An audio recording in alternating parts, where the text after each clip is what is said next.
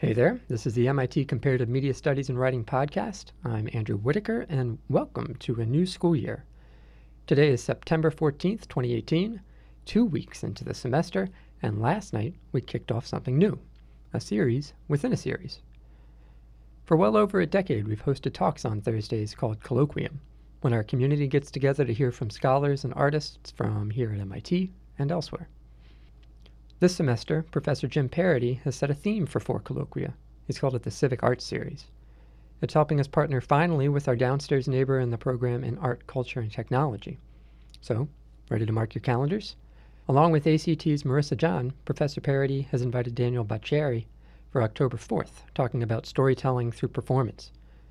John herself is in the October 18th slot. She's best known for advocating for care workers via a station wagon road trip, a documentary story that aired on PBS. And then Myron Dewey on November 15th. Dewey is an indigenous journalist, educator, and filmmaker. He'll talk about his multimedia work at the Standing Rock Sioux Reservation protests against the Dakota Access Pipeline. And the 4th event in the series was last night's with Eric Lawyer. You'll hear him introduced in a moment. If you're local to Boston and Cambridge, or you know you'll be around on those dates, we hope you'll join us. You can find times and locations of those and other upcoming events at cmsw.mit.edu.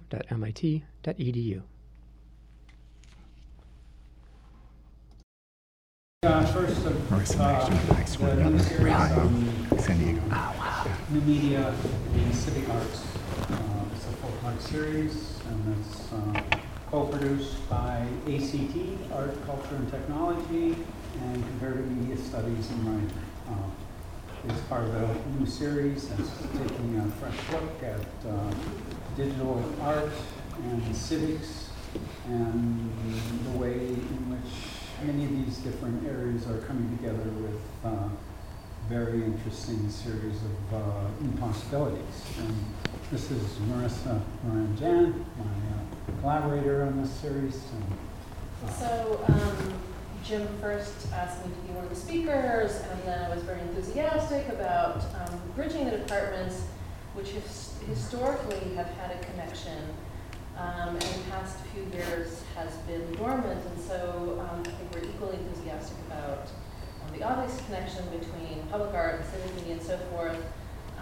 And just to say a few words about Art, Culture, Technology, the department that I went to grad school 10 years ago in, and now I teach in, is that it was founded in 1967 at this very utopic moment when artists were thinking about how to create work and present work in non-traditional contexts, how they can collaborate with scientists and communicate work in radically new ways. And so this series and the speakers involved in the series represent that trajectory and critical interrogation of who we're making work for and why.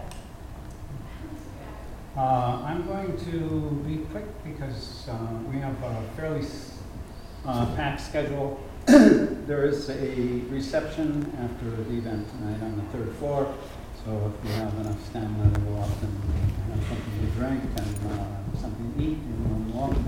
Come up and join us. I'd just like to thank Fox Harrell for introducing Eric Lawyer, who is our speaker tonight, and I'll let Fox say a few things about Eric's work. Fox and Eric have known each other for many years. And I'd also like to thank Catherine D'Ignazio, who is a professor at Emerson College, and she's one of the people who did the first series. This is the second of a series. There was a series 4 or 5 years ago on civic arts that was very interesting and well received, much smaller than this series. And this series is part of the ongoing Colloquium for Comparative Media Studies, the graduate program.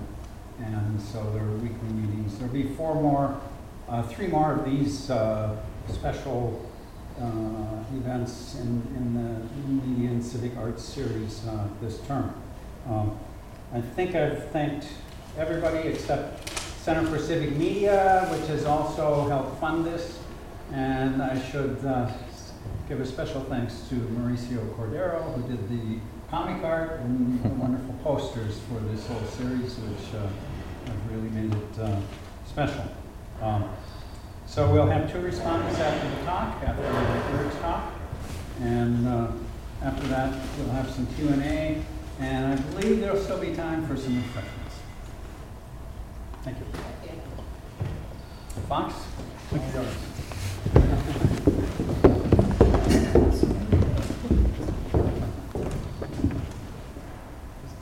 And so I'm really pleased to have this opportunity to introduce Eric Lawyer to you. So Eric is a preeminent and award-winning media artist and interactive story creator. As Jim mentioned, I've had the honor of knowing him for a number of years, and I like to describe his work the way that he does. So if you look him up online, you'll find that he describes stories that you play like instruments and instruments for telling stories. And I think this is quite true, as you'll see as he goes through his talk. So just to give you a sense of who he is in terms of his professional work, he's had a few different roles over the years. So probably at least some number of people here have heard of Scalar. I mean, this is a system that's used in academic venues, over 10,000 registered users, an open source tool for publishing scholarly works. Eric is the creative director of the group responsible for Scalar. So that's one kind of, I think, a major academic engagement with his work. Also, the Vectors Journal. This was a pioneering experimental online journal that would bring people together for workshops, academics, and digital media designers to create interactive versions of their work in intense kind of workshops during the summers. And so I think Eric was also the creative director of this journal as well, that did very groundbreaking work for new modes of scholarship. But beyond this, he also does work, his own expressive work. So he's the founder and director of Opportune, creating and publishing storytelling apps. I mean, these have charted nationally, internationally, collectively garnering over 500,000 downloads. So when you think about interactive stories that have hit popular culture outside of the typical, a lot of times people say interactive story, popular culture, they think something like video games. I mean, these are interactive stories on applications that have garnered such a huge number of users and their experimental formats. He's a developer of Panoply, an authoring tool that combines visual language of comics and Unity game engine.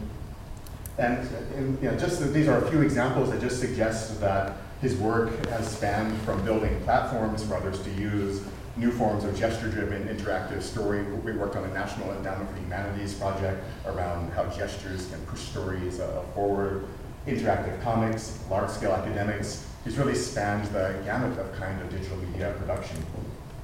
Now, when I first personally encountered his work, that was about 10 years ago, I was completely blown away. And so there was a system that we'll speak to you some about today called Rubin and Lullaby, and so I won't say too much about it, but just this idea that the work was so poignant and emotion-laden in a way that was intrinsic to your interactions within the work and played like an instrument, like I said before, was completely striking and novel to me. Another standout project of his is Blue Velvet.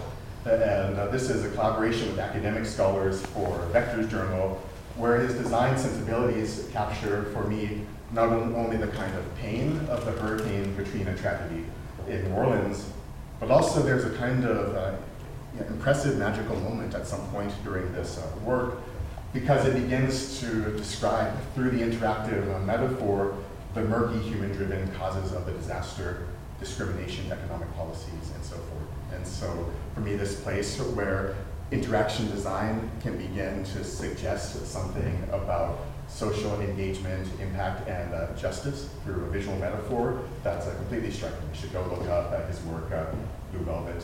You probably will find a David Lynch film, but this is a different and outstanding Blue Velvet. The creator of the, and for me, I think that the creator of this kind of poignant and nuanced works also, I mean, just last year I picked up the New York Times and they read an article, let's reimagine the way that we engage with music digitally. We used to use liner notes. We used to, I mean, Charles Mingus had his psychotherapist write his liner notes and get all this kind of insight about him when you read them. We don't really do that much anymore. Maybe you go to Wikipedia, but you miss out all the kind of tactile sensation. Well, yeah, as an entrepreneur, Eric has also done work that was written up in the New York Times about reinvigorating this, so that as you listen to music, all the context and information and history can visually come to the fore through this kind of work. So completely different type of striking work. And then finally, I would just like to say that he's someone whose work I deeply admire myself, that I learn from and am inspired by in some way in having a kind of ongoing creative practice, someone that I would like to be. So I just want to finally say that he has forged such a unique path as a creative producer. I'm so pleased that he has agreed to come and share his work with you. So please let's warmly welcome Eric Loyer.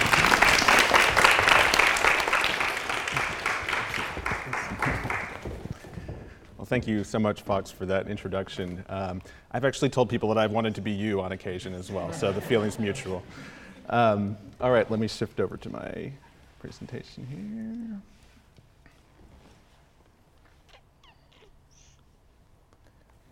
Oops, that's the last slide. We know what the first slide.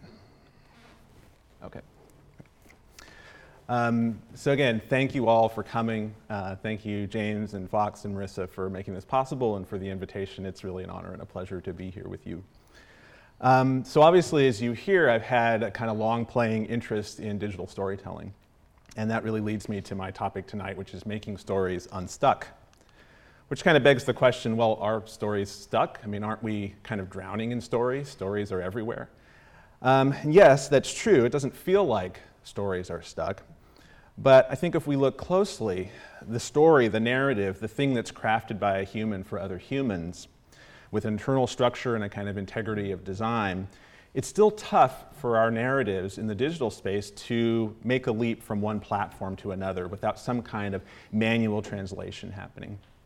And so for me, I define kind of stuckness for the purposes of this talk as a story that can't get out of the platform that it was conceived in without some help, without some manual labor, sometimes a great deal of manual labor.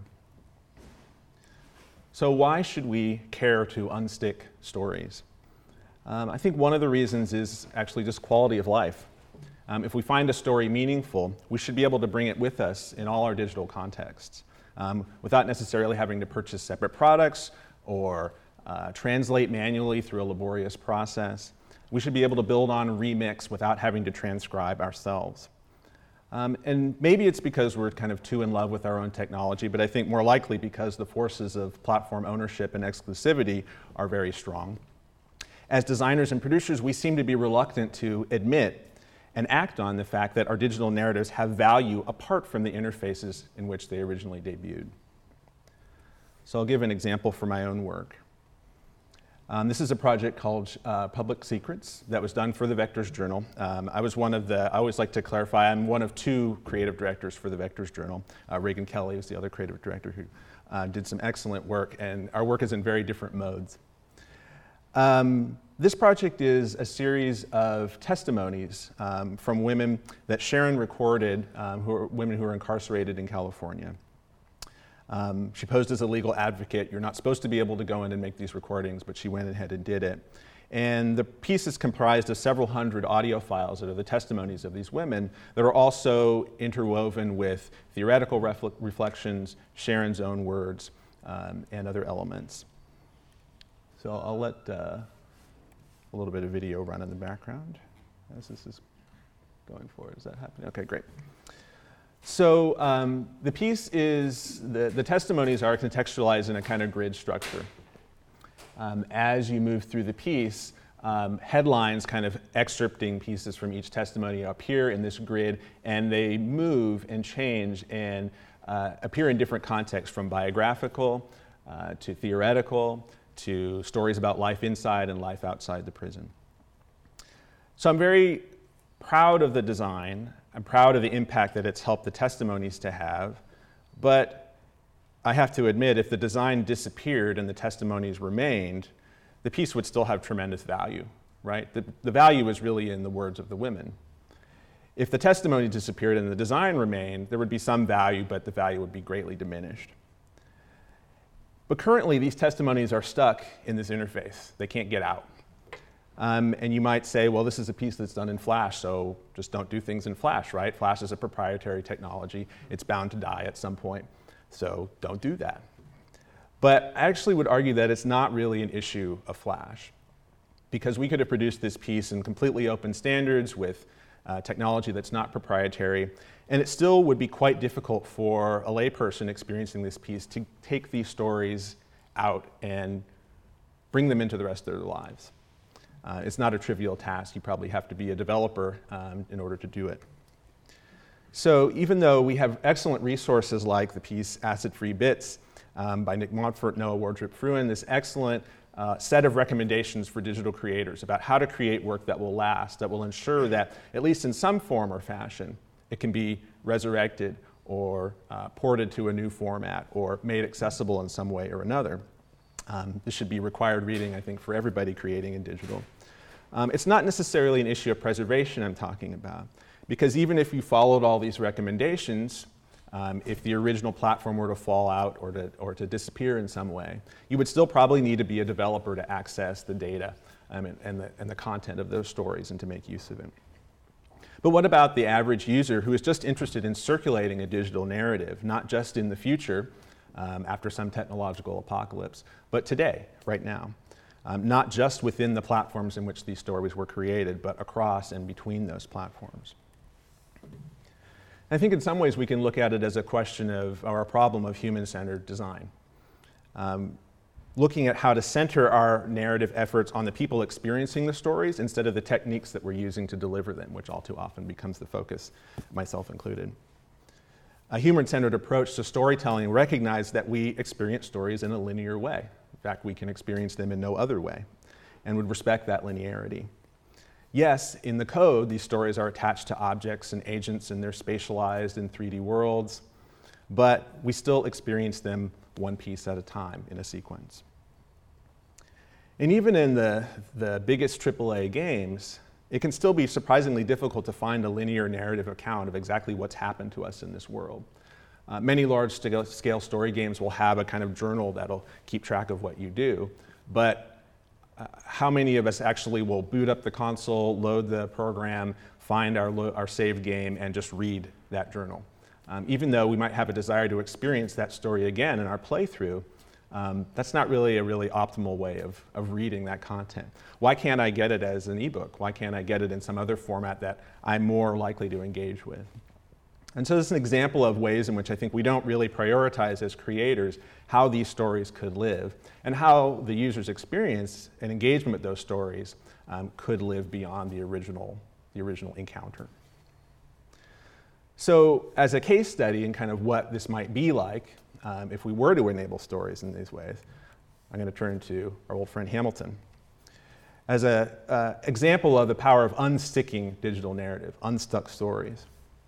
So if we look at Hamilton, it's a text that in many ways, has been optimized for digital distribution. This is from an article in Fast Company. The Cast album is actually key to this. So it says, ticket scarcity has motivated creator Lin-Manuel Miranda to create an entire world around Hamilton so that people, and especially young people, can feel like a part of the movement even if they can't get into the theater. The strategy began with the Cast album.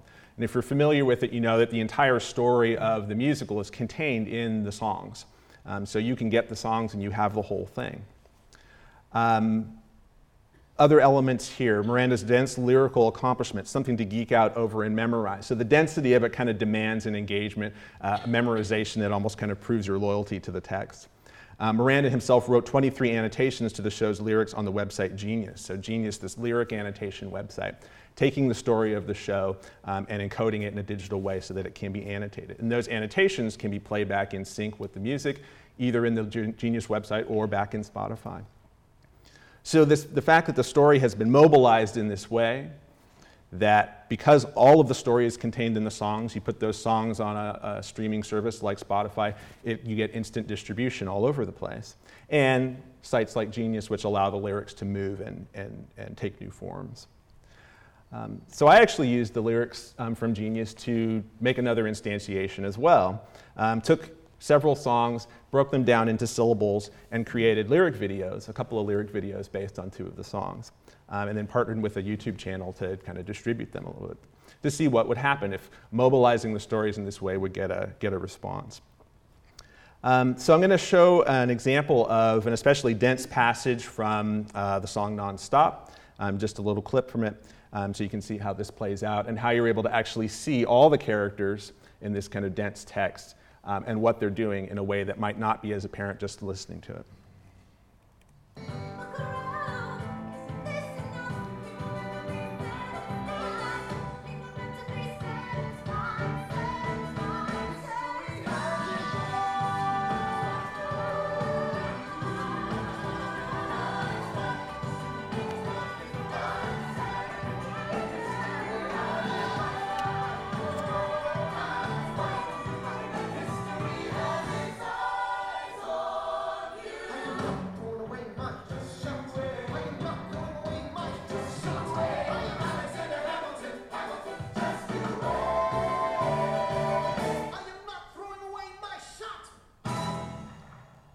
Okay.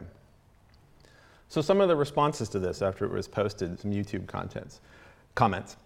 Please, for the love of God, give me all chorus pieces in this format.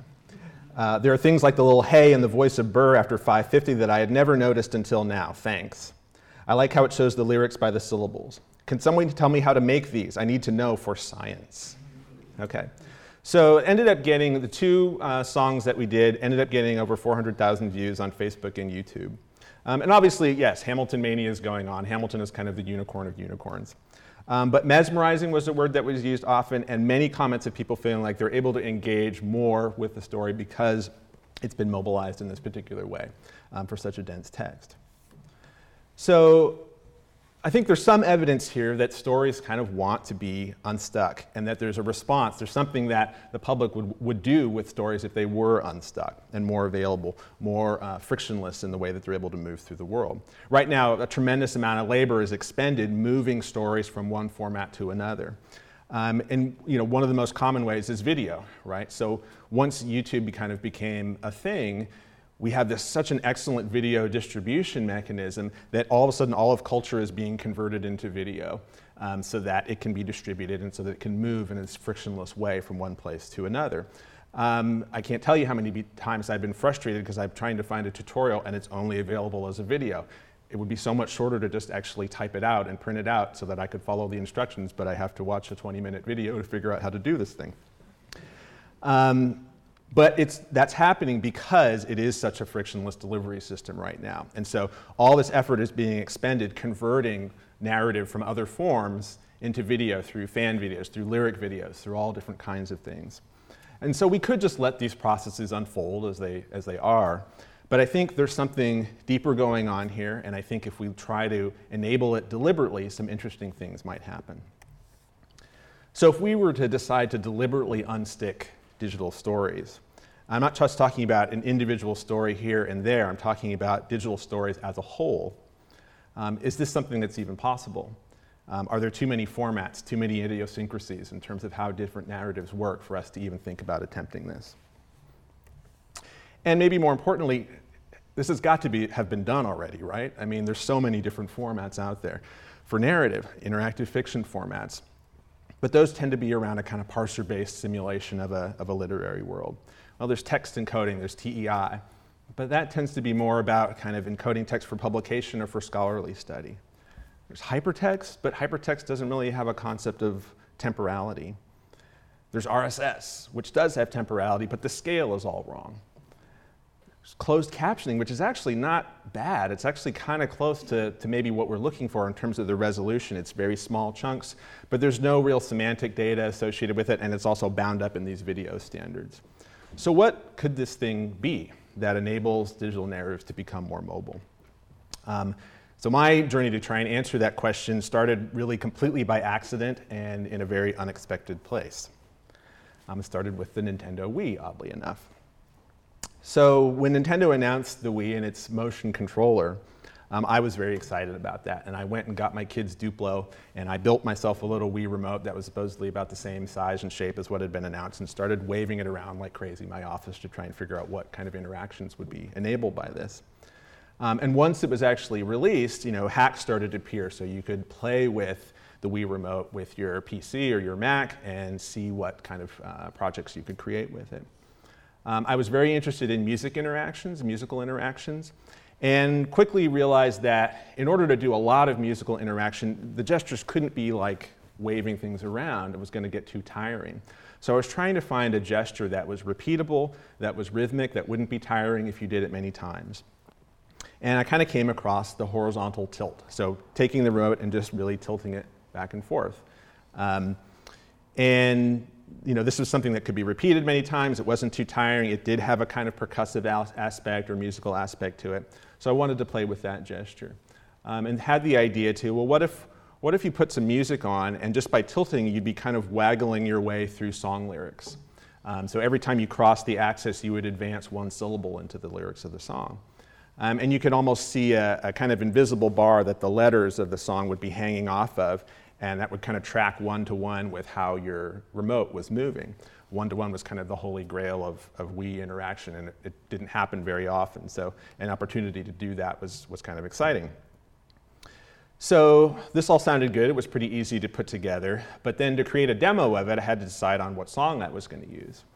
And so I turned to a personal favorite, which is another kind of dense lyrical accomplishment that I geeked out over and memorized. From Kurt Elling's second studio album, it's a piece called Tanya Jean, and it's actually a cover. It's a cover of Donald Byrd's Tanya, which is on Dexter Gordon's album One Flight Up. And this is an epic song. It's about 18 minutes long with this amazing solo by Dexter Gordon. And there's a tradition of jazz vocalists kind of taking earlier standards that don't have lyrics and adding their own lyrics. There's great examples of this, there's horrible examples of this, but Kurt Elling does one better in that he doesn't just provide lyrics to the melody of the song, he does lyrics to the whole saxophone solo, Dexter Gordon's entire solo. So it becomes this kind of stream of consciousness, very dense lyrical piece, kind of a spiritual encounter being described. It's very evocative and again ripe for memorization. So that this would be a good test to really kind of demonstrate this technology in this project. So here's a section of the original piece.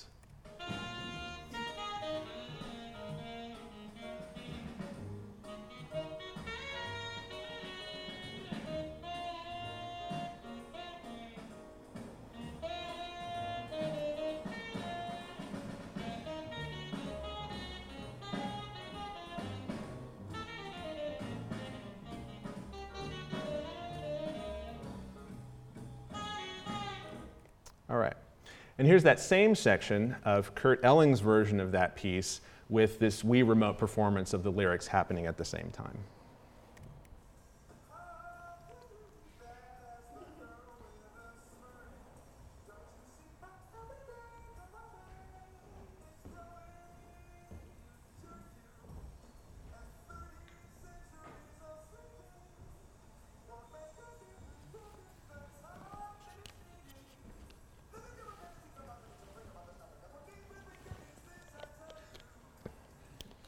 Okay, so that was, you can't tell by the enthusiasm, that was really fun to perform. But one thing that was fun about it, was not just tracking the song, there was something unexpected about it. And it was something in this trigger, this switching the axis from one side to another. And the fact that it was this kind of this non-specific command, we're so used to in our interface having these very indexical and symbolic actions. I'm pushing a button, I'm clicking something, I'm doing a gesture that's very, defined. And this felt very kind of loose, non-specific, and all it was a next command. And the system's delivering the next syllable, again, repeatedly in quick succession. But there was something about that felt unlike other interactions that I'd had with digital stories, and just powerful and just felt really good. So I kind of made note of that and started to build on it. And so that led to this piece, Reuben and Lullaby, that Fox was talking about. So Reuben and Lullaby is a love story, an interracial love story between two people who are having their first fight on a park bench. It was my first project for the iPhone. And you interact with the piece by tilting it back and forth to cut from one character to the other. And you can affect their emotions through gestures. So if you stroke someone's face, the screen will turn blue and you kind of calm them down. or if you shake the phone, whoever you're looking at will get angry. And the idea is to have both characters kind of express themselves enough that they get their point across, but not so much that they drive the person away. And so there's multiple endings. But really, you can just actually enjoy it as an audio-visual kind of experience, even if you're not getting into the game of how do I get to one ending or another. So I'm going to start this going here.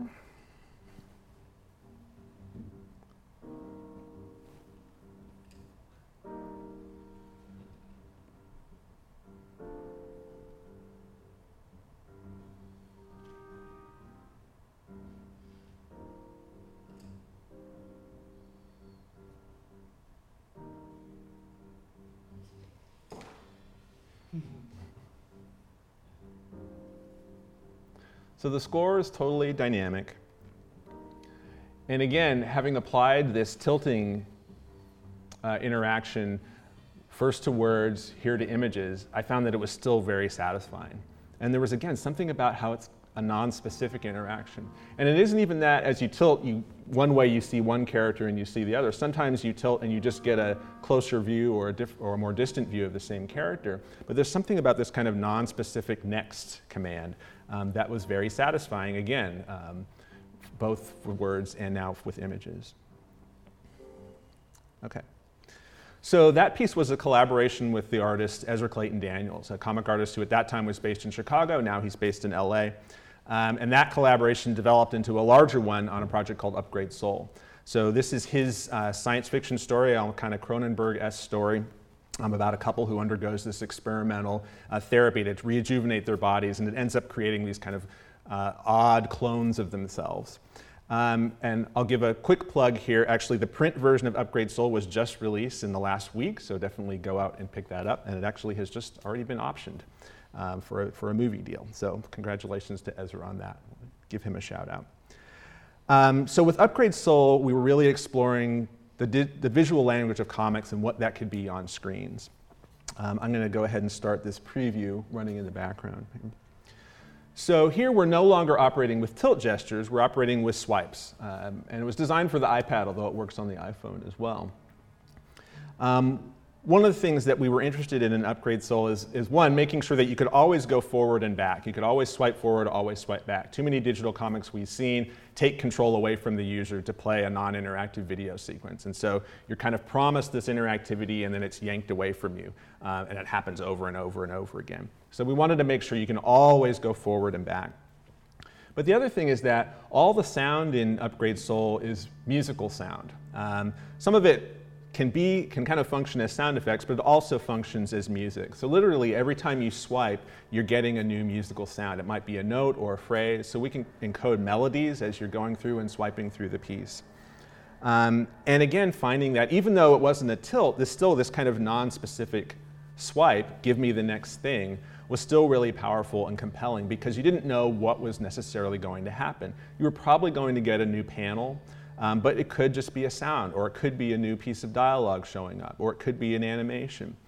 And working on it in the context of a piece which had such connections to print actually helped me to realize that what this thing is that I was so obsessed with was a page turn. It was nothing more complicated than a page turn, but made digital. And obviously this wasn't anything new. I mean, press return to continue, press spacebar to continue. I'm using software right now that I'm pressing the arrow button to continue. This is not new, but mobilizing it at a musical scale, at a performative scale, where it wasn't just stepping through chunks of text because it had to be parsed out that way, brought something different to the table. And I began to look at other works that I had done in the past and realized that this mechanic was kind of running through as a common theme through a lot of the things that I had done.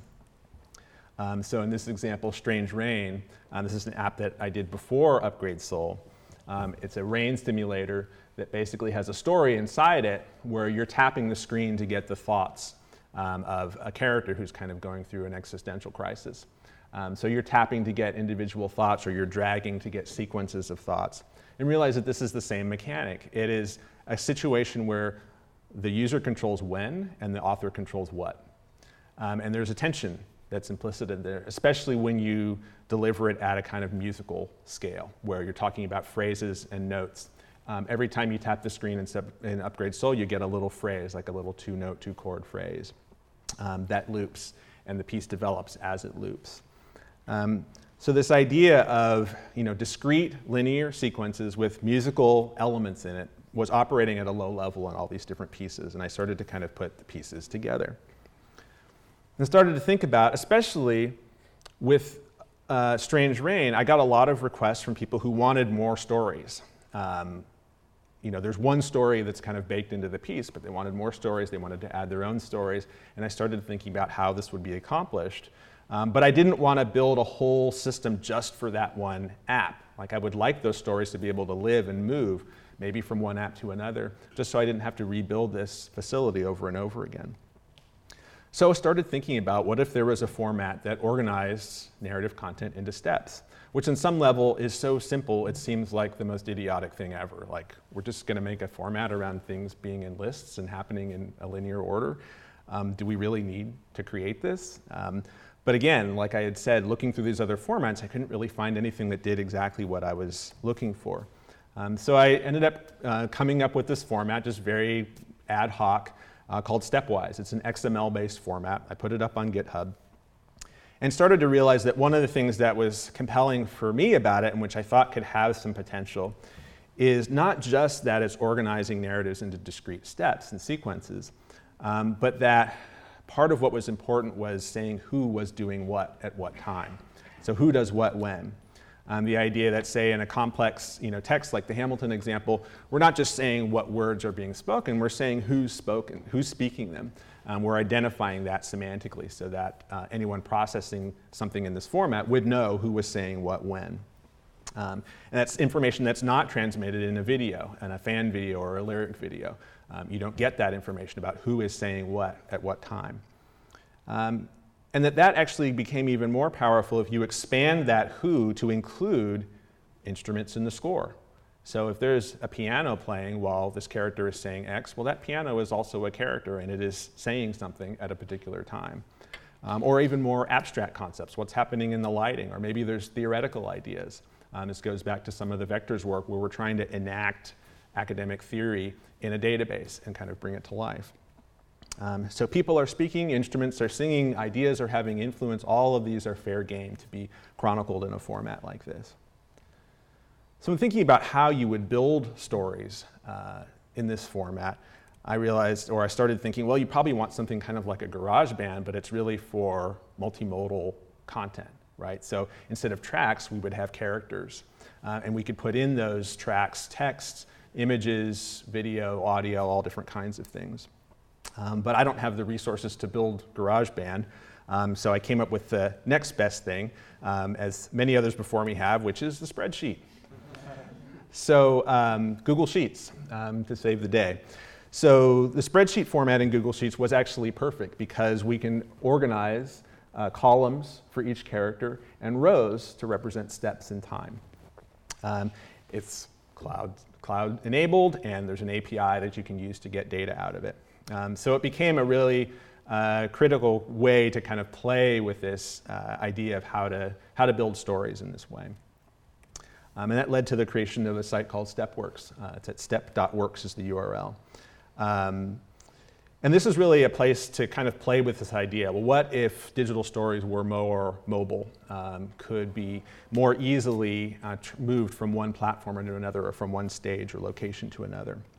So I'm going to show you a little bit about how the site works here. Let me find my cursor.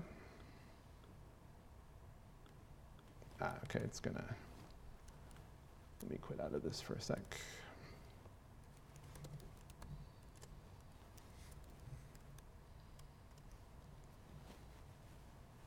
Okay.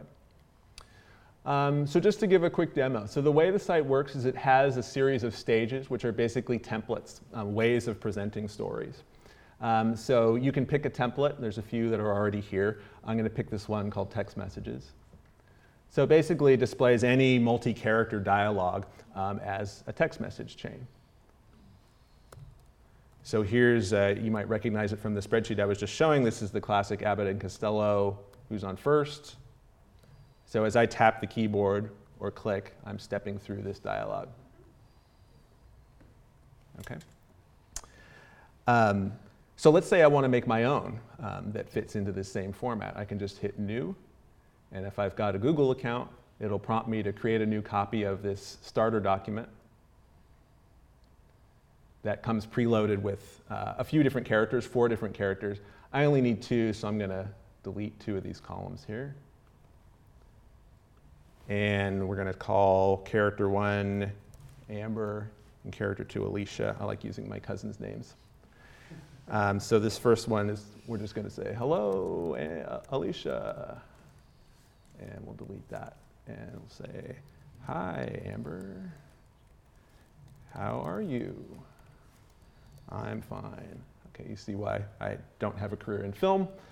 My writing is not the greatest. So then let's go ahead and publish this document.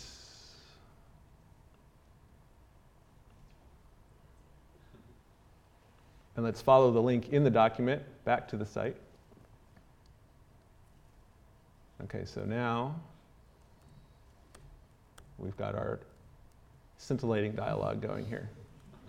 Okay, now, let's say I want to add a little bit of a musical score to this. All I need to do is add another character. We're going to call this character Piano. And let's just do a major chord here. C, E, and G.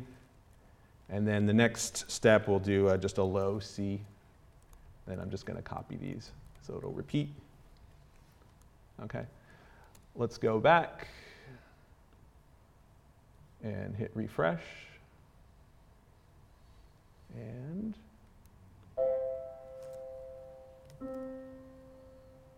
okay, so we've got our musical score, but you've noticed something interesting is going on, which the piano is a real character. So the notes that it's playing, it's actually saying in the text chat. So this probably isn't what we actually want. So I can add a little extra item here to the end of here that's hidden. Okay, so that means this won't actually speak it out loud or show it as dialogue, but it will still play the notes. So here we go. We've got our amazing musical score. Okay, so again, just a quick demo of how StepWorks works. But one of the interesting things about it is I can now go to stages, and I can pick another stage here. So let's pick Vocal Grid. This is the one that was used for the Hamilton example. And if I hit load, I pick my demo. And now that same story is rendered in a different format, but still with the music playing. Okay, and there's obviously other stages that you can load the same story into and see it play out in that way. All right, so let me jump back to Keynote. Okay. Every piece that you create in StepWorks gets a custom URL. So you could take that and share it online because it includes the URL to the Google Sheets document and build and play and share in that way. You can also get access to the underlying XML that is being generated behind the scenes. So through all this work and kind of playing with this and experimenting and seeing what the possibilities might be, an ethos kind of started to emerge that I began to feel strongly about. And I realized that in my own work, I'd seen too many cases where stories got stuck and couldn't be further transmitted, usually because the technology died. But also I saw other aspects of storytelling that were being revealed by this that I also wanted to encourage and kind of participate in. So I kind of call this the good guest, good host ethos. The first part of it is be a good guest and let your stories go on the road. So let your stories become guests in other contexts. Okay? That changes the way that you write. So if you are writing a story that depends on all of these audiovisual effects that are only available in the original context that you debut that story is not a very good guest. It's going to go other places, but it's going to make all these demands of that place that it goes, just like a poor guest in real life, and it's not going to be well received, and it may not work at all. The content, the kind of essence of what you're trying to get across may not be communicated. And by the same token, be a good host. Give other people's stories a place to stay in your work. Okay, so when you're creating a format, a stage, that your story is going to live in, well, think about other stories that might want to live there too, and what might their needs be. Stories that might have a different time scale, or different types of content, different numbers of characters, different elements like that, different formal characteristics or content characteristics. So be a good guest, be a good host. Let your stories go on the road and give other people's stories a place to stay. So how might this work in practice? So all of this is, still very, very early and rough. So I'm going to give you some rough examples. One of which is this NASA Insight project. So I had the good fortune of being selected to be part of a NASA social team. This is a group of 40 people that they pick to promote a given launch or some event that's happening at NASA. So in this case, it was the launch of the InSight mission to Mars, the most recent mission to Mars that should be landing in November. So we got to have a tour of Vandenberg Air Force Base. We got to go to the launch pad and see the launch, all of which was amazing and wonderful. And we were also supposed to be posting, to social media about what was going on. So I thought, okay, this is going to be a good example to try StepWorks kind of in the wild and see how it performs. So in trying to figure out what I would do, I realized that on the NASA site for the mission, there's a timeline that shows all the missions to Mars, no matter which country did it, and the outcome. So, in the beginning, the outcomes are all pretty bad. Like this thing blew up, this thing failed, this went off course. Then you have the Viking mission, which is the first successful landing, and then after that, you still get a lot of things blowing up and going off course, but eventually you get into where we're at now, where there's a lot of successful missions. And so that in itself has kind of an arc to it. So I kind of took that information and all the outcomes and put it together in a piece using StepWorks, and basically decided to sonify the data by turning each mission into a musical note. So each mission is represented by a note, and I quantize the missions by year. So if there are 4 missions in a year, you get a 4-note chord.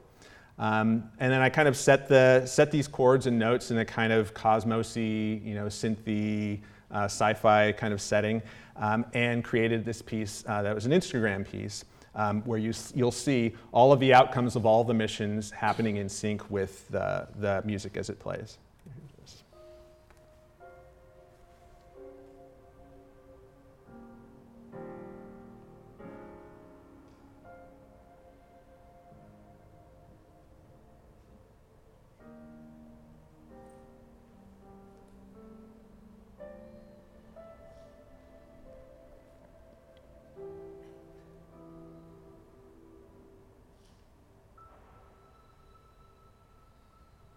Okay, so the whole history of Mars exploration in a few notes and chords. And then I turned it into sheet music. So one of the things that I think was successful about this experiment is that it showed how if NASA is being a good guest in allowing the story of these missions to go out in, let's say it was a standardized format. I actually had to manually translate it, but let's say it was a standardized format. It would have been easy for me to pick that up, to add music to it, to add the visuals to it from all the missions. And then if there was another stage that turned that into notation, that could also be done automatically. That wouldn't be difficult. And so you've got a story that was never designed to be a performative story becoming that and kind of transforming from one shape to another in these different media and these different formats. So another example, being a good host, is a piece that I developed.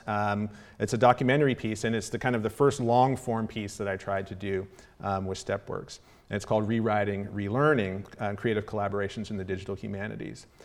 So it's a documentary about the Vectors project. A lot of these collaborations between designers and scholars were pretty impactful for everybody involved. And so I went back to some of the folks that had worked on Vectors and just talked to them about their experience and collected ephemera from the design process to kind of use to illustrate what it was like. So I'll open up and show a little bit of that now. It's actually on the StepWorks site.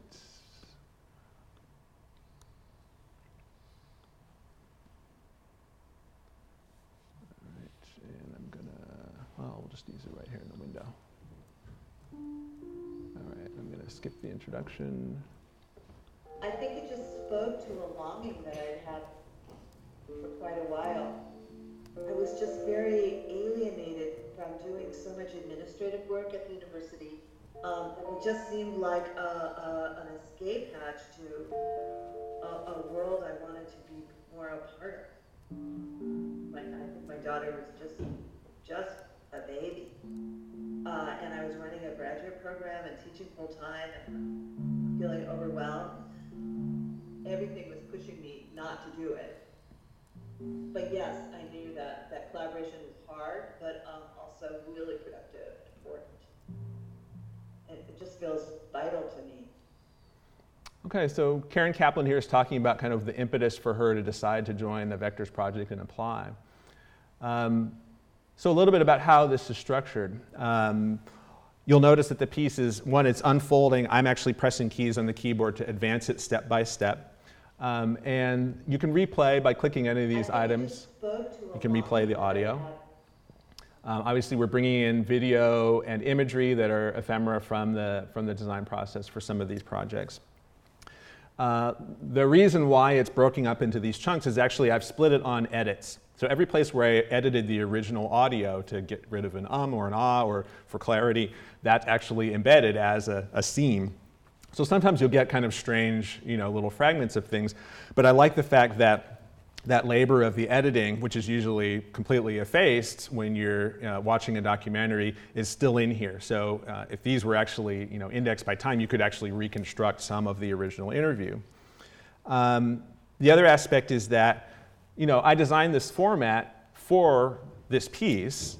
So we're announcing the names of the people, we're seeing a little bit of their bio, we're seeing their image, kind of like you might see in a more traditional documentary.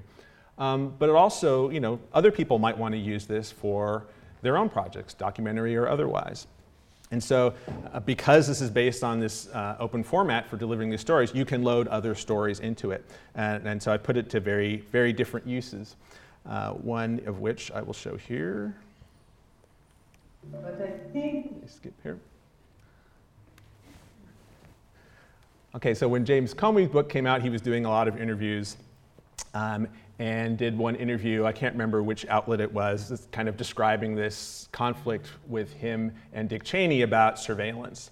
So I thought, okay, this would be an opportunity to take something that is described as an interplay between two figures and actually build it as something that you could deploy within the same format.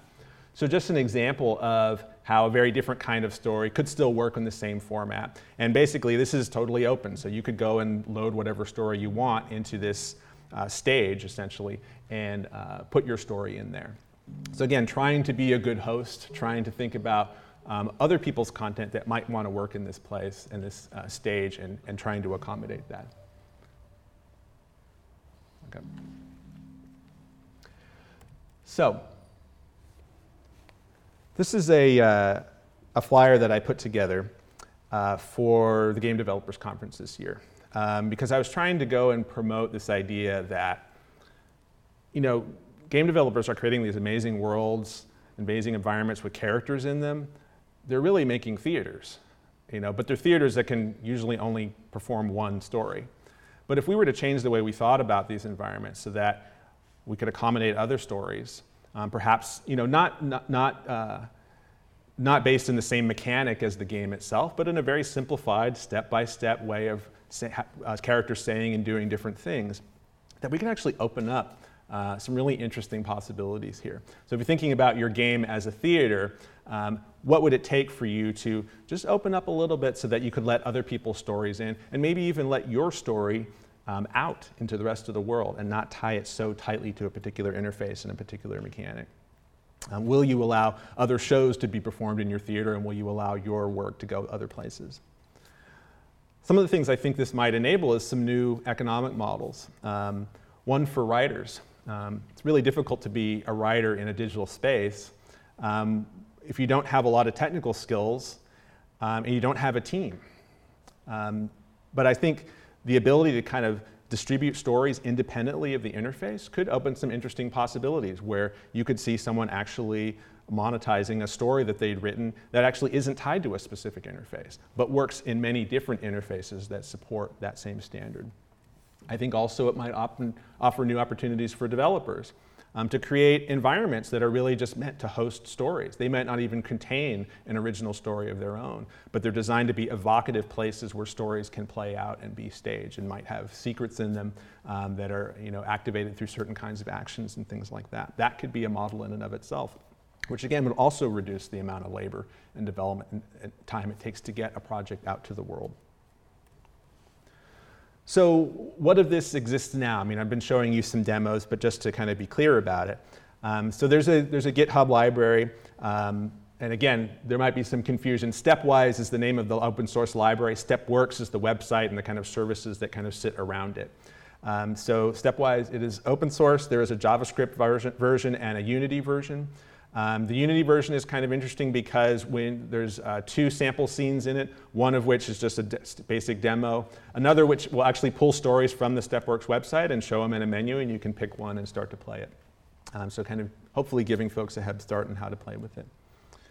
And then, what if this is of interest to you, what can you do to participate? Well, StepWorks has been used successfully in classrooms and workshops. There's a wonderful piece that Zach Whalen did.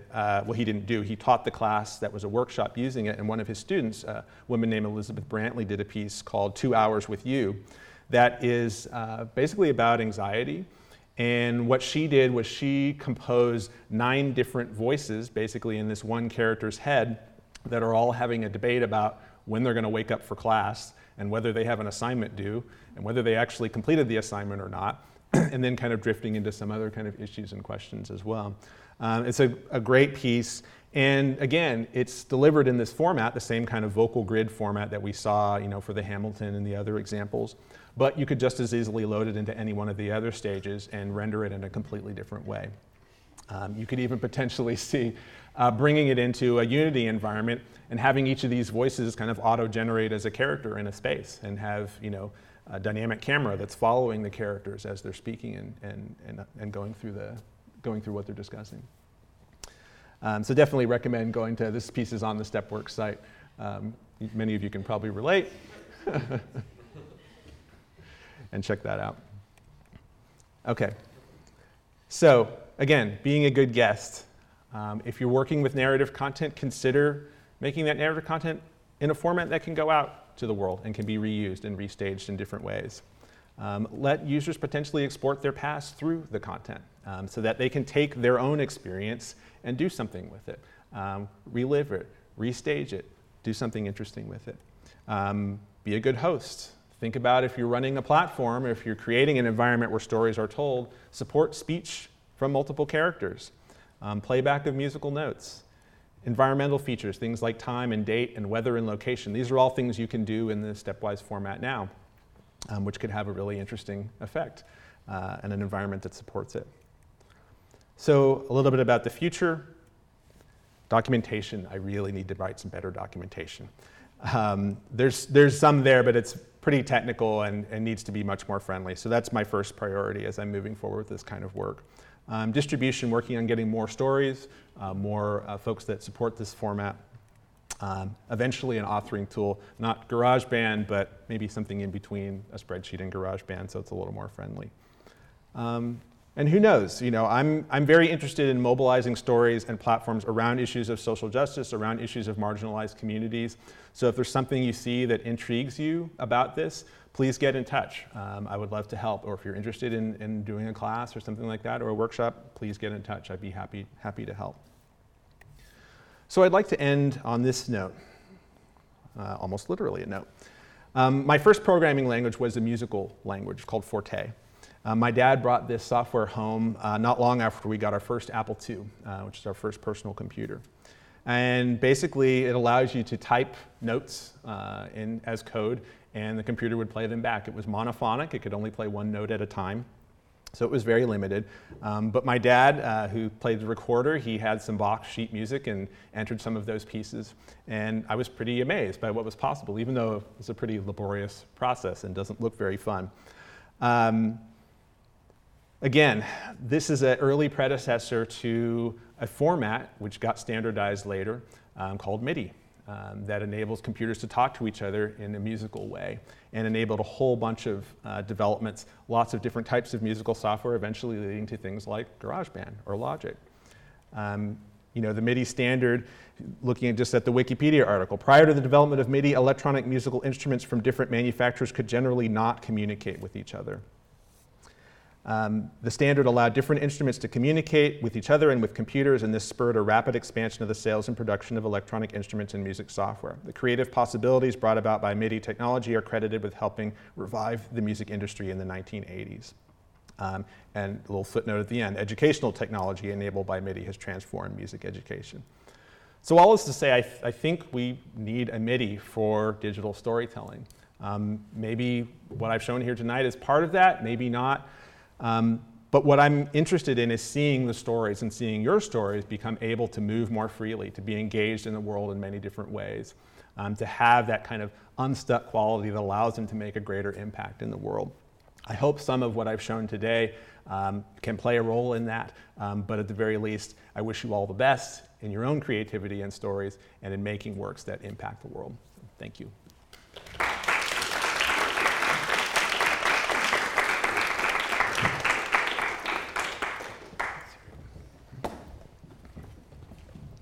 Catherine DeFrancios will deliver the response, and followed by Davis, who is a grad student here at the Media Lab. Thank you. Let me switch. There's a slide that's supposed to be up, so I can switch to that. Whoops.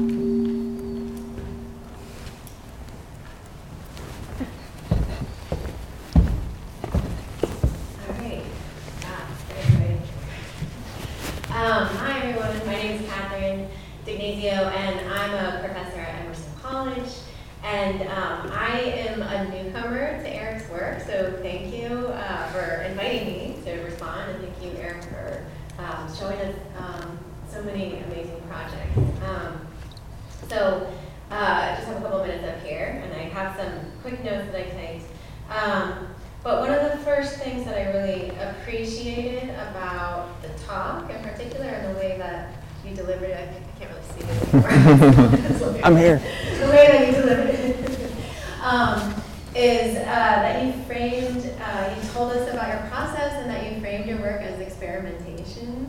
And that really, like, the main gesture of your talk, the thrust of the talk, was to invite others to experiment with you. So I feel like that's just it's a very generous way to invite us into your process. So I teach at an art and communication school.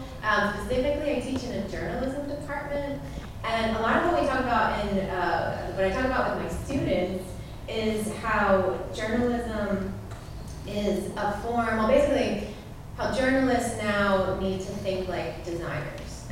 And what we talk about when we're talking about that is because so many of the things that used to sort of constrain journalism in terms of form, so if we think about like the time, like when does the news come out, or the space, like the spatial layout of like a newspaper, like a physical object is pretty tightly constrained, or the audience, there used to be like things like subscribers and getting houses, maybe still do, but all of these things have really become unbound. And many people obviously have talked about this, but what that means for journalists when form has so dissolved as a way of telling stories, what that means is that we need new tools to be able to experiment with forms and platforms and audiences and even new norms for how we share and tell stories. And so for me, that's what was really resonating with me, is that it makes me happy that there are people like Eric in the world, because one of the things I see here is a kind of really rigorous experimentation with those forms in a way that is, even the most minute thing, like what is possible through a particular kind of gesture, through a particular kind of interaction. This tiny little thing is a really rich site of narrative experimentation. And often what happens, even now, and I think we all understand that there's many stories and they're all proliferating and they're happening across all of these different channels and platforms and so on, it can be really hard to see outside of the blinders of what large organizations, corporations have sort of set up for us as the norms, right? That typically what comes out of the package is the default, and most of us, including lots of journalists, sort of just go along with the default. And so I think that's one of the things I most appreciate about this work is the way in which it challenges default and is consistently using these sort of gestures, these forms as a site of what could this do? What might this do? How might we tilt the phone one way or another and actually activate a story and drive a story forward, not by words, but with music and with images and with sounds and so on. So I said that sort of put that out there first. As sort of like how this kind of practice really is a practice of possibility and a practice of experimentation, and all of us would be well served to sort of be inspired by that. I think that's what seeing work like this does for me, is it opens up this thing of like, oh yeah, like this tilt this way could lead to this next step in the story, or it could do all these other things too, right? You suddenly start to think of these other possibilities. So the only part, oh yeah, and I did want to say, I just love, so I teach data journalism, and I just love that you made a spreadsheet narrative and musical. Because I'm constantly trying to tell my students why data is important, and they think it's kind of boring, and spreadsheets are boring. So I'm going to totally use subways. So the one place that I wanted to push back a little bit is along this idea of stuckness or frictionless stories, or stories or this idea that stories should always circulate outside of their containers or outside of the things that they have, within which they've been designed or have been designed for them to be inhabiting. And so, like looking at works like Public Secrets, I wouldn't call those stories stuck so much as I would call them embedded and really situated in collaboration with their interface in some way. And so for me, I'm skeptical of the idea that we would want all of our stories to be freely traveling all the time in all of these different contexts. And that's what I think a lot of our aspirations for data are right now, that it would be just like hopping around all the time and people could just always use it. But what gets lost in the process is context, embeddedness, situatedness. Whereas in fact, what I see in many of these works, like Public Secrets, like Reuben and Lullaby, like Strange Rain, like Upgrade Soul, those to me don't seem at all stuck, but they're actually like deep care and time and investment have been mobilized in order to embed these stories and weave them deeply into their interface, and in a way that it's not stuck. It's like actually this like beautiful, time-intensive, laborious thing, but it's a way that they've been fully embedded with their form in a way that entirely makes sense too, and that might not make sense to take them out and just export them somewhere else. So that's the place where I would push back and say that I don't think actually that all stories need to travel. And let's see, did I want to say anything else? Yeah, but I get the urge, because I think the urge is generous. And I think as software developers, as I was back in software development, and I think as software developers, we always have the urge to like abstract things and to make things reusable and to build abstractions and sort of universalizations. But so maybe sometimes it's okay just to build the one really amazing, really laborious, time-intensive thing and like let it live and sort of sustain it and maintain it there. So that's my comment. Thanks.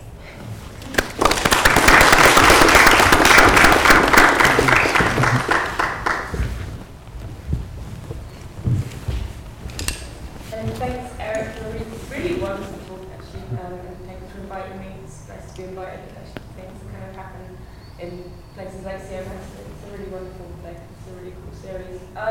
So I'm originally an electronic engineer, which is kind of funny in this context, but I'm also kind of deeply interested in media art and kind of new forms of art and storytelling, especially things that use new kinds of technology.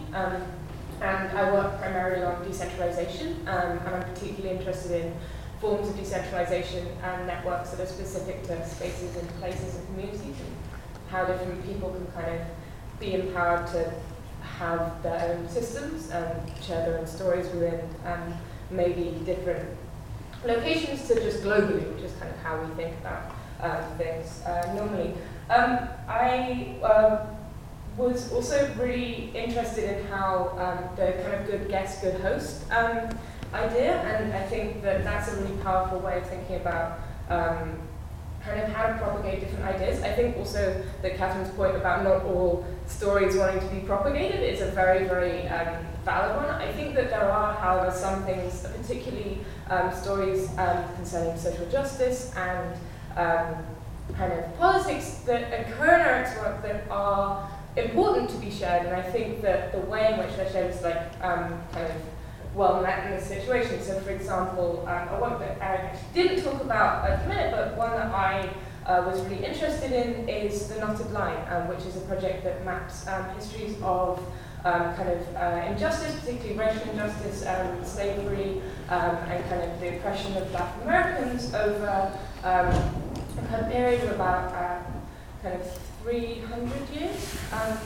And what's really interesting about The Knotted Line is, as a project, is that it takes this kind of universal infrastructure of a map being something that is often used to kind of reinforce borders and like represent land and kind of reinforce hegemony and injustice, and kind of takes it and subverts it as a way of telling different stories, and also makes those stories available to be taken and put in other places. Now, whilst the retelling of all of these stories in the context that they're told in this kind of really beautiful map, which also has this wonderful kind of affective interface where you're kind of met with a sonification, but also a kind of line that actually, like, you know, dances and stresses itself as you move over it.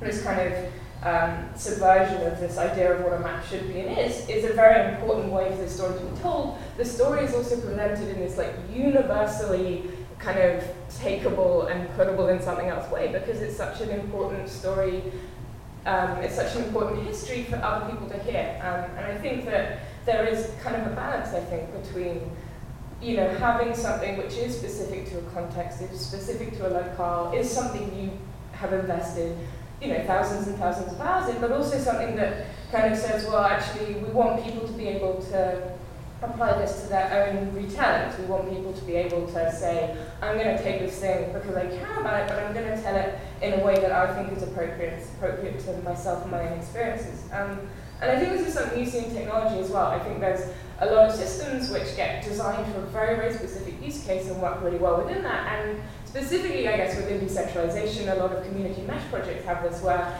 you know, the definition of the project is really kind of amazing and people do really great work, but then it doesn't really get propagated because the tools get defined for a very specific environment.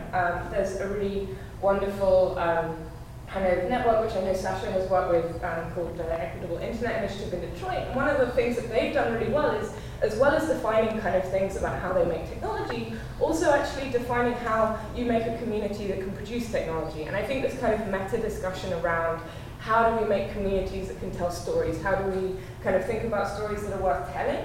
And how do we communicate them in a way that can be relevant to like 3 people or can be relevant to like hundreds of people is like, yeah, really essential to this kind of work. It's kind of why it's so lovely. Anyway, thanks so much for coming. Thank you.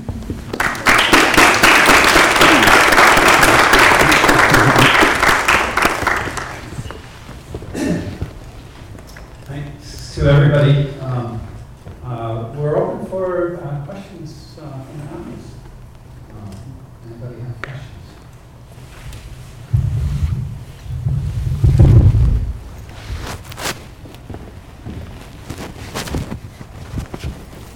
Slightly less than a question, we'll try to get a question in. I loved what everyone was saying, but one of the things I've been working on and hoping to start is a way to collect all of our stories in sort of a universal database. And it's absolutely perfect what you've been saying about like a MIDI for stories. And what I'm thinking is that beyond actually creating a platform for that,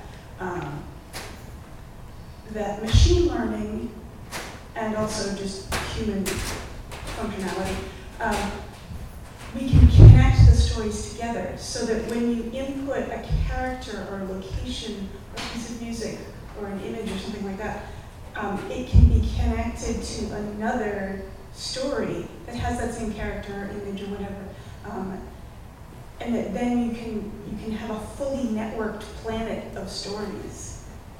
And I'm wondering if you know, or anybody knows, of anyone who's working on connecting those kinds of stories.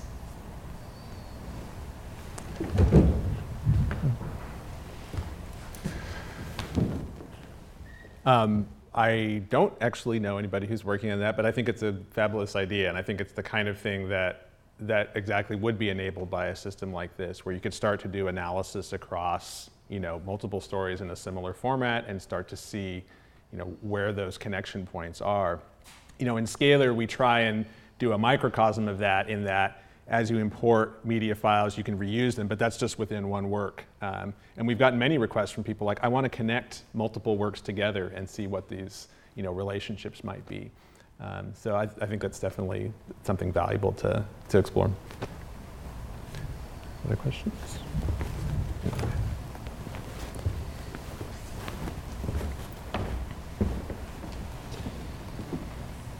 Thanks so much for this amazing presentation. I'm also a real fan of the Knotted Line, so I'm glad that you brought that up. And I've actually first learned about that project through like a curriculum that was developed around it for people to explore it in the classroom and use it to have conversations about the history of racial injustice and incarceration in the US. But my question is actually different. It's about sort of, I guess I find myself wondering to what degree is what you're proposing, to what degree do we need a system or standard or tool, and to what degree is it more about sort of principles that we want people who are building different types of storytelling platforms and interactive experiences to adhere to. And the reason I was thinking about that is because I'm thinking about all of the ways that fans and fan culture are constantly doing these types of things that you're nodding towards or suggesting that we would like to be able to do. So the game as a stage where people could bring in other stories or bring out the stories that they've lived in gameplay. There's the whole history of machinima and people doing that and self-organizing, whether it's in single or multiplayer environments, to go and act out works of theater or do political actions and then screen capture those and share them to YouTube and so on. So my question is really about that, is like, to what degree is it so important to build a particular tool or system, or to what degree is it more about encouraging all types of platform creators and maintainers to make it as easy as possible for people to do that type of work? Can everybody hear me without the mic? Okay. So yeah, great point about machinima. And I think these kind of almost like folk art ways of bringing narratives into different spaces and using them and staging them is really important and totally a part of this whole discussion. So yeah, I mean, if all that came out of this was people thought a little bit more about being good guests and good hosts, that would be great. I think many of those practices are still fairly inaccessible to novices. And so while there's a group of people who have the skills and are able to do that kind of work, that it's still fairly demanding and not really intuitive and easy to do. So I think making that easier and more accessible could have benefits. I want to thank both of the respondents. I really appreciate your words and your comments, and especially the comments about whether stories should move, that there's cases where they should and there's cases when they shouldn't. One of the things we're working on for Scalar right now is experimental integration with the Mukurtu project, which is all about indigenous peoples and First Nations peoples who are explicitly don't want their stories to go into all different kinds of contexts. And it's a moral imperative that they don't, that they're not accessible to everyone. And so building some of those kind of controls and warnings and information into platforms so that it becomes clear when a story is intended to circulate and when it's not intended to circulate. So I think that's going to be key.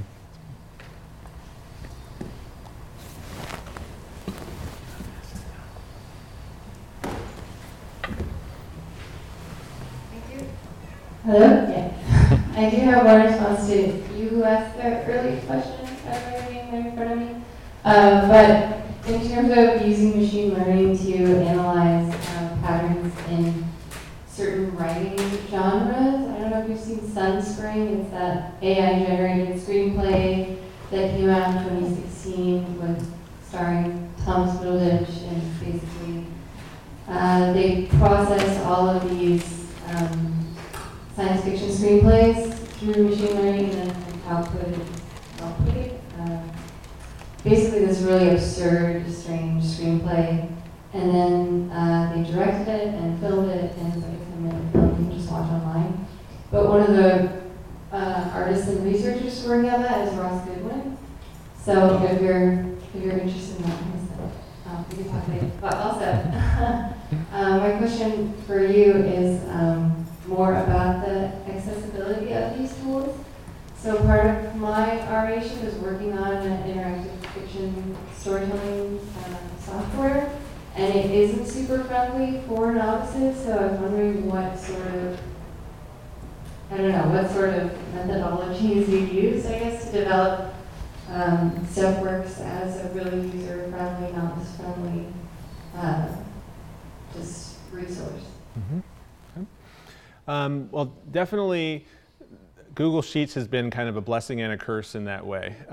So everybody's familiar with spreadsheets, so on one way that's pretty accessible and it's pretty easy to understand, okay, columns are characters and rows are steps. StepWorks can do more than that. It can do randomization, it can do looping, it can do kind of nested groups and things like that. Once you start to get into that territory, it quickly breaks down as being easy to use because you start getting into kind of arcane commands.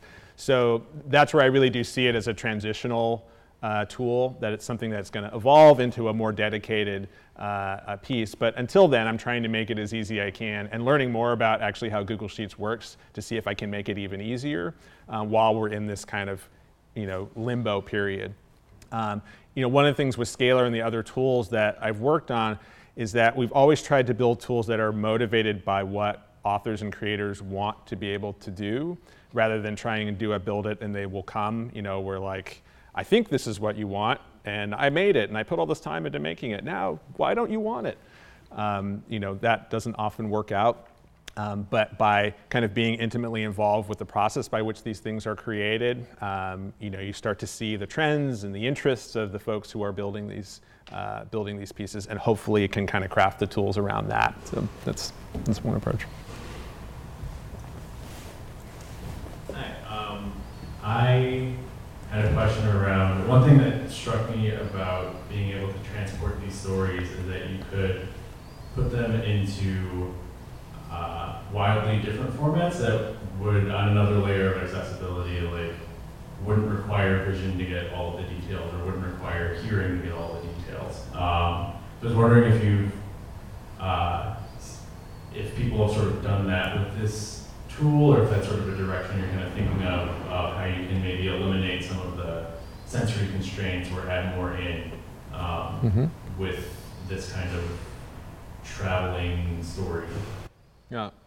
Yeah, it's not something that has been done so much yet, but I think it's very much a part of what it could enable. So one example I can point to is the transition from vectors and those projects, which mostly were built in Flash and were very kind of closed, to Scalar, which is an open source system that's built on open standards. Many people who'd seen the work with vectors, which is very intricate and laborious and designed very bespoke, then saw Scalar and they're like, this is so boring, it's so bland, like what happened to you guys? Where'd the pretty go, I think was a quote. So while we've tried to make a scalar prettier over time, and I think we've done that, there still is, it's a very conventional interface compared to these very, bespoke interfaces. But something like the knotted line is actually built on top of scalar. So we wanted to show that you can scaffold, kind of the more custom work on top of the standards-based stuff if you just take the time to kind of put the standards in place. And I think that speaks a little bit to what you're talking about, where you could create a completely different sensory modality for a particular piece, one that requires a lot of very specialized gear, or one that requires very little specialized gear, or that translates something from text into audio or things like that. So I think there's potentially a lot of applications in terms of accessibility for stories that could be more automatic than they are right now. I have a question. Now people are publishing paper to share their scientific discoveries. The paper has a lot of drawbacks. It's very long text, and although it has figures, sometimes we don't know which should we pay attention to. So do you think if the format of sharing discoveries will be will be dramatically improved into other formats, English paper? I mean, I think one thing that could be interesting there, and it's something we've tried to explore with Scalar as well, is, every Scalar project has an API in it. So all the content you put in, you can get back out in an automated way and in a standards-based way. So there's nothing stopping anyone from saying, give me all the illustrations from this paper and turn them into a gallery. Or if the author were to say, okay, I want to create a shorter version of this that's geared for a general purpose audience as opposed to the academic audience. And those could all live inside the same work. And again, it's the things that I think are enabled by digital storytelling that we don't see as often, but are definitely there and could be enhanced by, again, this ethos of generosity of, I want to make a piece that different audiences might be able to encounter and experience in different ways, and really putting the thought into that in advance so that you come out with something on the other end that could actually have the chance of doing that.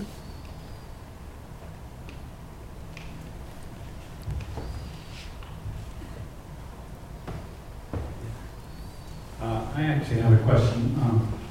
I'm interested in impact on storytelling. So there are stories and there are stories, as you know, and Proust is different than Dickens, and they're different than journalistic items from the same period, and so on and so forth. So technologies tend to have an impact on the kinds of stories that you can tell, and I'm just curious. Oftentimes they open up new possibilities, but at the same time they oftentimes shut down old possibilities. So have you thought about the gains and the losses both, and how those work across this new approach? Right. Yeah, I mean, like anyone pushing a new technology, I'm enthusiastic about the gains, and I don't really want to think about the losses. But I think, some of the things that I'm seeing and enabling in my work are very tight compositions of word and image and interaction, that where every note, every word, every syllable, I mean, it's a very, akin to poetry versus prose, are very loaded and laden, and you can compose it in that way. The longer form piece, the documentary piece, was interesting in that it requires a different level of attention and a different level of engagement. I think in general it is probably going to privilege shorter chunks, again on the scale of the musical phrase or the musical note, over longer pieces, but it doesn't have to. That's really not kind of built into the technology. I could see that becoming a pattern of use. One of the pieces that I'm looking at releasing in the format is actually, I have a collection of 64 Associated Press stories that came out just before the second Rodney King verdict in the 90s. And I find them fascinating because, there's this almost real-time progression of trying to chart people's fears about what might happen if this verdict came down versus that verdict, trying to balance all these, things going on in the city, exhibiting certain biases and kind of hiding other things. And you see it kind of play out in this journalistic language that evolves. There are paragraphs that start as short paragraphs and then get expanded as new information is added and then contract again. And so that's an example of a longer set of texts that I'd like to release in this format to see what people might make of it. So I think in a lot of ways it's too early to know what might be lost. In most cases, I feel like with new technologies, we don't really figure out what we're going to lose until we lose it, which is unfortunate, but I think kind of the way it goes. Thanks so much for the presentation. It's great to see the works and then framed in this trajectory as you're moving into the StepWorks platform too.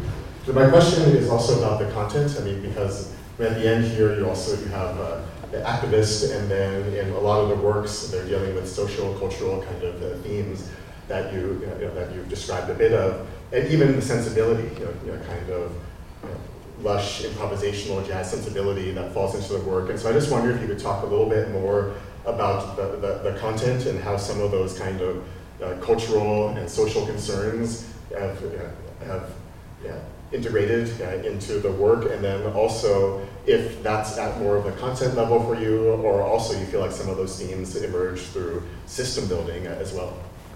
Right.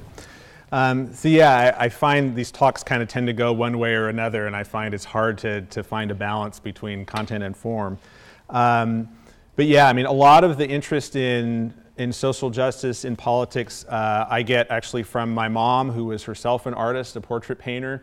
Never was interested in really finding an audience outside of her own practice, but found that practice to be tremendously healing and impactful for her as she was trying to kind of create a community for herself. So she painted mostly African American faces of singers and entertainers, but where the faces are cropped very tightly so the face becomes a kind of landscape. And so as I was growing up, I got to see that process firsthand as she was doing the research, learning more, gathering material, honing her technique. And so that just, for me, is kind of baked in as, concerns and things that I'm interested in. One of the greatest gifts of the Vectors process was getting the chance to collaborate with scholars who are doing such incredible research in these areas, far beyond any of my knowledge, and getting to kind of absorb some of their thinking as they went along, and trying to find a form that would do justice to the research and kind of represent it in that way. And Public Secrets and Blue Velvet were both very impactful for me in those ways, and kind of exposing me to new things I hadn't thought nearly as deeply about as the folks I was collaborating with. So I find that it's a combination of the concerns I get from my own background, as well as the people that I work with in collaborations that kind of keep animating that and bringing those topics, into the work.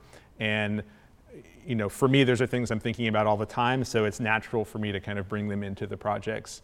And I seek out collaborations where that's going to be a big part of the collaboration, because it's something I'm interested in personally. Mm-hmm.